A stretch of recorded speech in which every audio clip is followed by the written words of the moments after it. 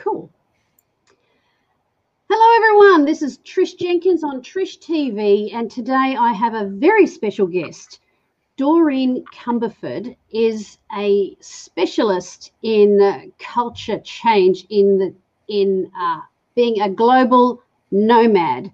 Now, very few people are traveling right now. I get it, but sometimes your culture change is at home. And while COVID's been on, people are working from home. So adjusting to change happens whether you travel or not. And that's what we're going to talk about right after this.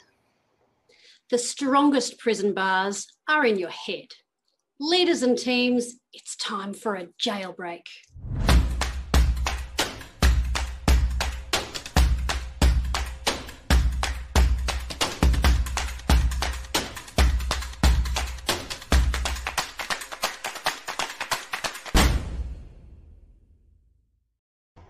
And we're back.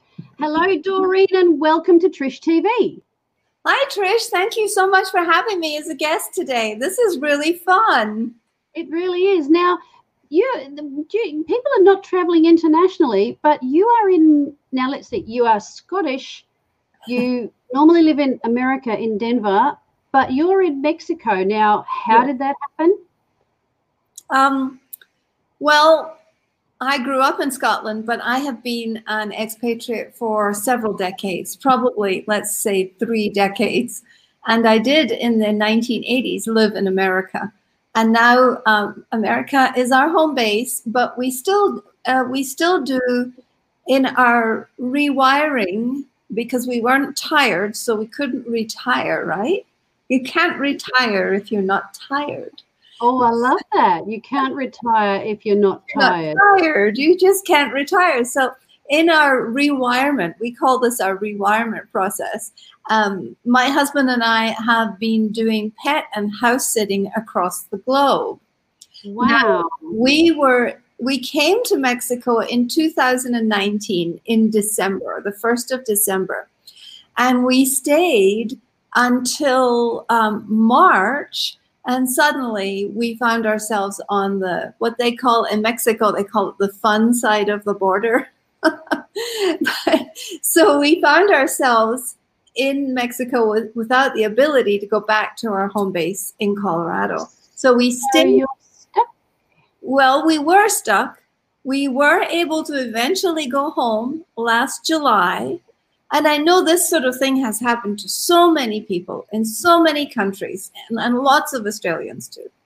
And so we did get to go home, but then we had the ability to drive. It was a very long drive, but we had the ability to drive back into Mexico. And so we'd just been here for a couple of months. Wow. Okay. Goodness me. Yeah, because there's a bit of confusion around the borders and when they're open and when they're not, and so on. But yes, and I'm part of lots of communities, like the house sitting community, the digital nomad community, and the expatriate community. And so I've kind of had a bird's eye view over the last year almost of people enduring a different kind of culture shock just by being stranded somewhere or not being home or not being in the location that they would prefer. Wow. And I can imagine when I think about it, because where I'm at home, I'm comfortable and the COVID hasn't been very bad where I live. We've had some restrictions. But hearing stories about people, particularly the Australians who are stranded overseas and just cannot get home, and then they're getting tested and then their flights are getting cancelled. And then when they come home, they've got to stay in quarantine in a hotel for 2 weeks. And some of those conditions are really difficult. Like some of the hotel rooms, you can't open the windows. That's right. Or go anywhere. And so, that would feel like incarceration. It's a little bit more comfortable. I know a little about incarceration. I know what it feels like to be unable to leave somewhere. And what I do know is that how we think about our circumstances greatly influences our mental health and wellness around how we cope and the after effects of when we come out. So I'd love to talk to you and hear from you the tips that you have to do with adjusting when you're traveling internationally, and then when you are returning back to an environment that may feel different because it's going home, but also comparing that to what people are going through now, because obviously there's less international travel going on. So yeah, tell us a little bit about what you share with people. Well, my overarching message is something like travel only with your luggage and leave your baggage behind, which means travel only with what you require, but leave all your mental baggage, all the doubt, the wistfulness, any sense of negativity behind. A lot of us love to travel. And travel is a beautiful subject. It is complex, it is novel, it entertains our brains, and can be quite unpredictable. And we're not always prepared for the unpredictability of travel. And therefore, it's important to see travel, I think, as like a delivery system, like a syringe, rather than the vaccine.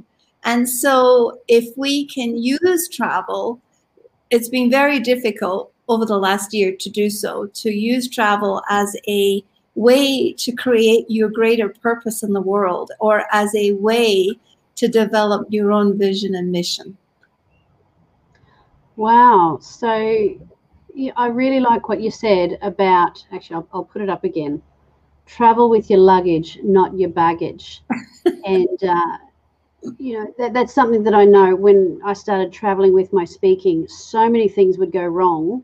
And I just I started thinking about them as they're not things going wrong. They're just unexpected changes. Exactly. And they add to my adventure. So as long as I learned, as long as I stayed hydrated, that I would have a little water bottle with me, and I would also carry some little meal replacement satchels. Because I had one of those travel coats with lots of pockets, and I would have a number of meal satchels with me that I could shake, and just drink. And I mean, it's not ideal, but it's better than some airport food, and I could keep going. And so that it's about expectation, isn't it? That it is going to be different. It is going to be, there are going to be things that don't happen the way that you want to, and some people are more at ease with that than others, depending on their personality type. But even if you know your personality type likes things to be a certain way, when you're aware of that, you can say, yeah, even though I like this, I understand that it's going to be different, and sort of try and build that flexibility in. But I love that. Travel with your luggage and not your baggage. That's great. It reminds me of that rather unkind, in some of the movies where these Brits are, they're in somewhere. Let's just pick. I'm not picking on Greece, but let's say, wasn't it in that movie with that English lady? She's some arrogant person said, Greece is great, except for the Greeks, because they want their English. They want them to be just like the English in their own country. Not picking on any nationalities, the English or anything, but you're Scottish, so we can pick on the English. And I'm English, so I can pick on them too. I'm English, Scottish, and Irish. Adaptability really happens between your ears, but you actually have to maintain. We all have a body. We have a physical embodiment. And I believe that the transformational experience that is available through travel is much more deep and healthy and abiding if we will take a much greater notice and pay a much higher attention to the signals our body's sending us, because we are kind of like subconscious machines. What we taste, what we hear, what we smell, it's all back there somewhere in the brain. And at any second, I can be transported back to my 15 years in Saudi Arabia. If I hear a prayer call I heard 25,000 prayer calls while I lived in Saudi Arabia. And if I hear one, my brain just clicks into being right back there. And that happens for all of us. Yeah, it can have with fragrances too. You know, you smell something and it takes you back to an experience. And that can be good and it can be bad, can't it? Because it can set people into trauma, or it can be something sentimental. So yes, but I think what's important about that is to notice what we're recording as we're going along and what is of value, and then, you know, look at it as to, so what are my dreams, visions, and ambitions, and am I really in alignment? So I think that each of us as a physical being has some responsibility to ask ourselves the question of, is this place in alignment with who I am? Some people like the beach. I'm not at the beach in Mexico. I am inland in the mountains at 7,000 feet. And most people, when you talk to a lot of Americans, they say, oh, you're going to Mexico, and they have a picture in their head of a beach. And that's not where I am at all. So it's important, number one, to communicate those pictures and the details about our lives, but also number two, to really pay attention to the messages that our senses are sending us. Pay attention to the messages our senses are sending us for how we feel about the place that we're in. Yeah. How we can adjust. Yeah, it can really help us to understand who we truly are. If you prefer being in one country to another country, or if you prefer one language to another language, or if you're fluent in a different language, it all affects our cells, and some kind of a transformational DNA is happening. So I want to ask you then, yes, with the restrictions that are on, we don't always have a choice about where we are. So there's a couple of ways we can go. We can listen to the discomfort of our body and confirm, this is not right for me, I'm suffering. Or, and perhaps you can advise with this, or sometimes it is that culture shock of, oh, I don't like that sing-song call to prayer. Well, bad luck, you're just gonna have to put up with it, you know, put up or shut up. Or you can shift the way you think about it, so that instead of expecting things to be to accommodate your comfort, how can we adjust ourselves? Because, you know, and compare it to someone who's stuck working from home. Even just that phrase, I'm stuck working from home, instead of I get to work from home and looking for the good. Can you speak into that about when even our body is saying, oh, this isn't a match, this doesn't suit my vibe.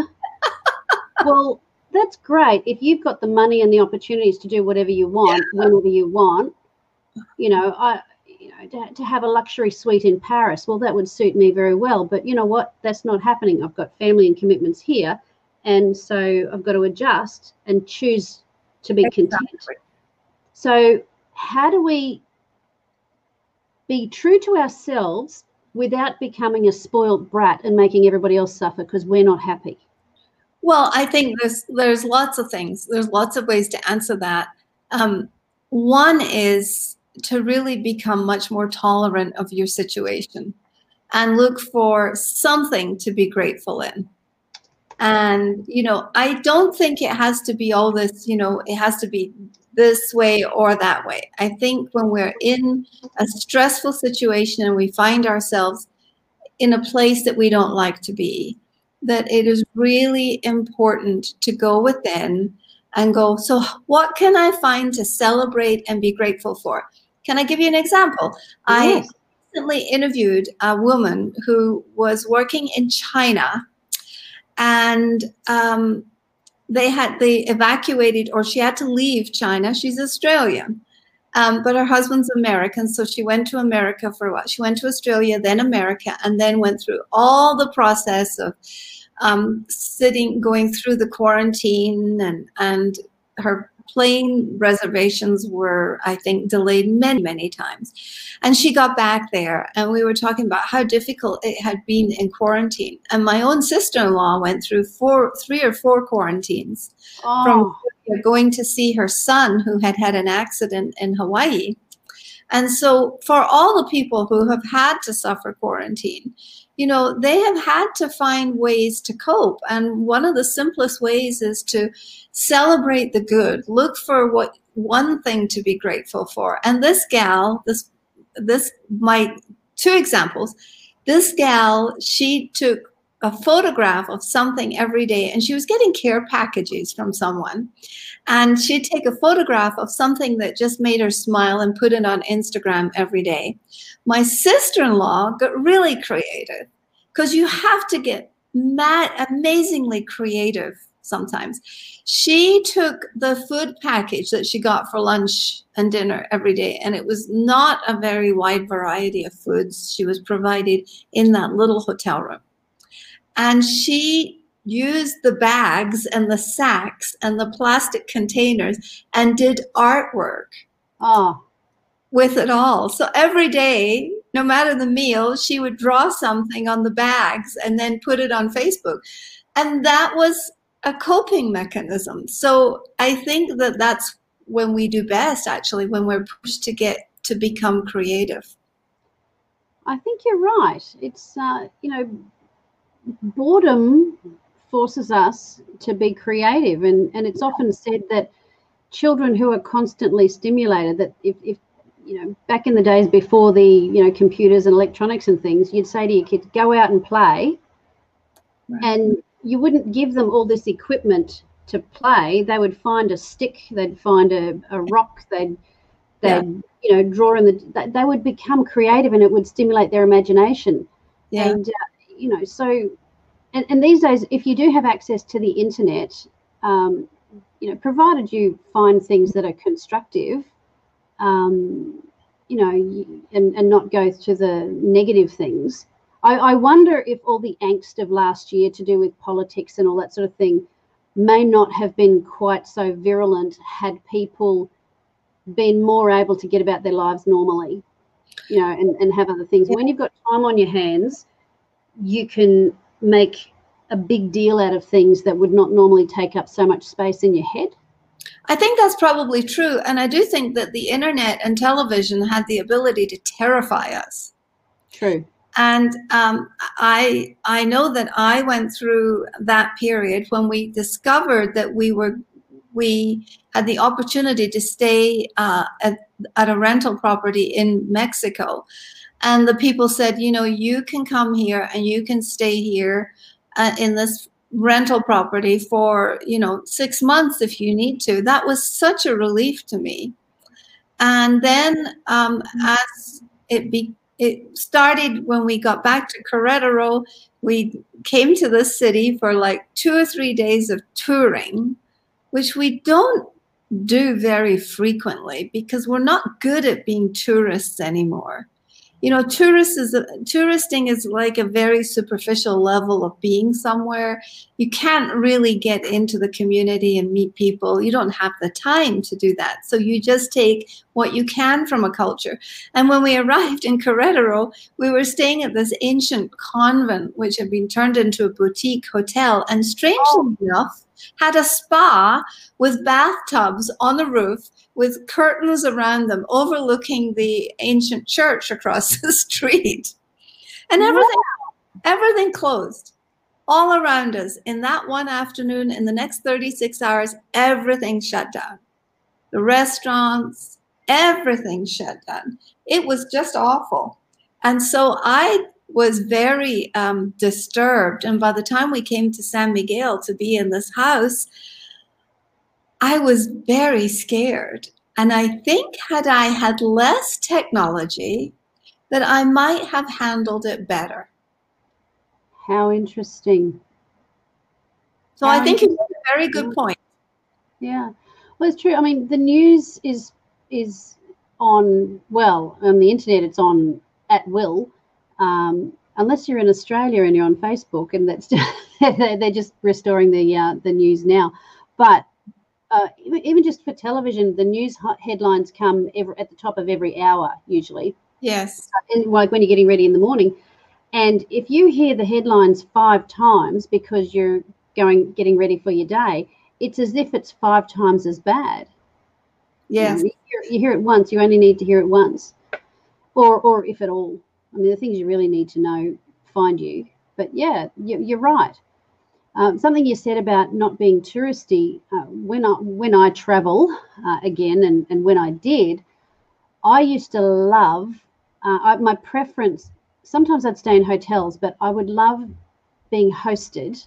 Yeah. Where I get to stay with a family and do what they do, go where they go, and they would take me to see things that, you know, it's not quite being a tourist, because they would show me the places that the locals would go to and that they would know about. And it would be just so fun. Yes.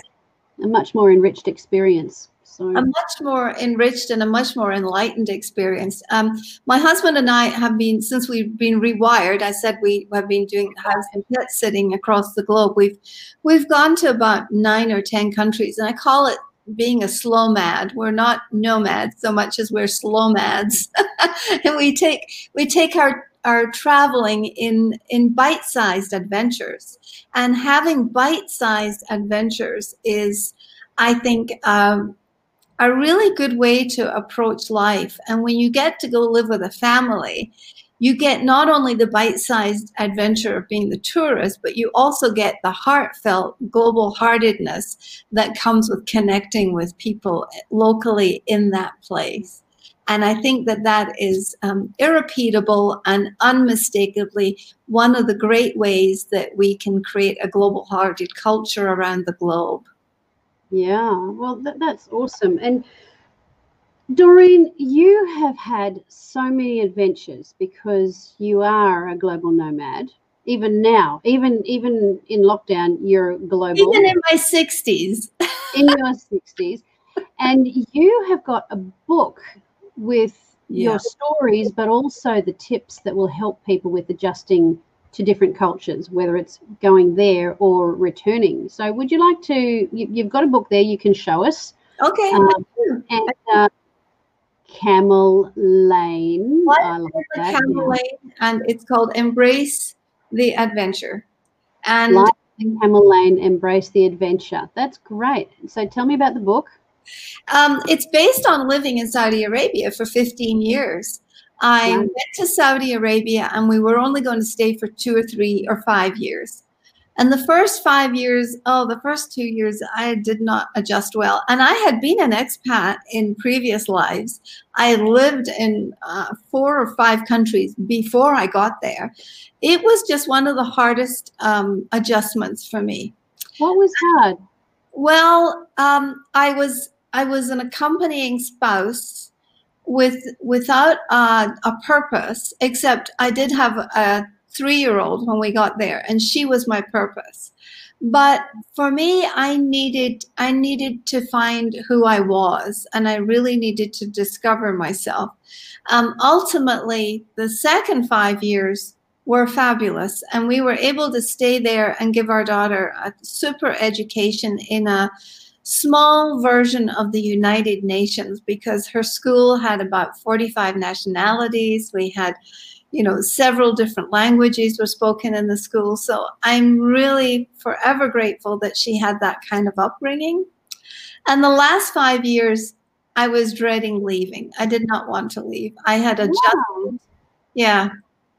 So that's what this is about. I interviewed 60 women on the subject of the changes of us personally living in Saudi Arabia and what we learned. So I call it a learn-noir instead of a memoir. It's a learn-noir.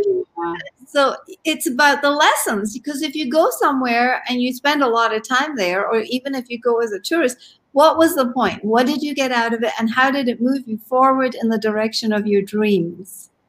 Now, the culture there, you mentioned being in the United Nations culture, which is kind of a culture within another culture. It is. So did you have much to do with the outside culture and the contrast, and particularly with your role as a woman? I found that my role as a woman was very difficult when I arrived in Saudi. Previously, we had lived in Japan because we'd been part of a project that my husband was on. Of course, it was his career leading at that point.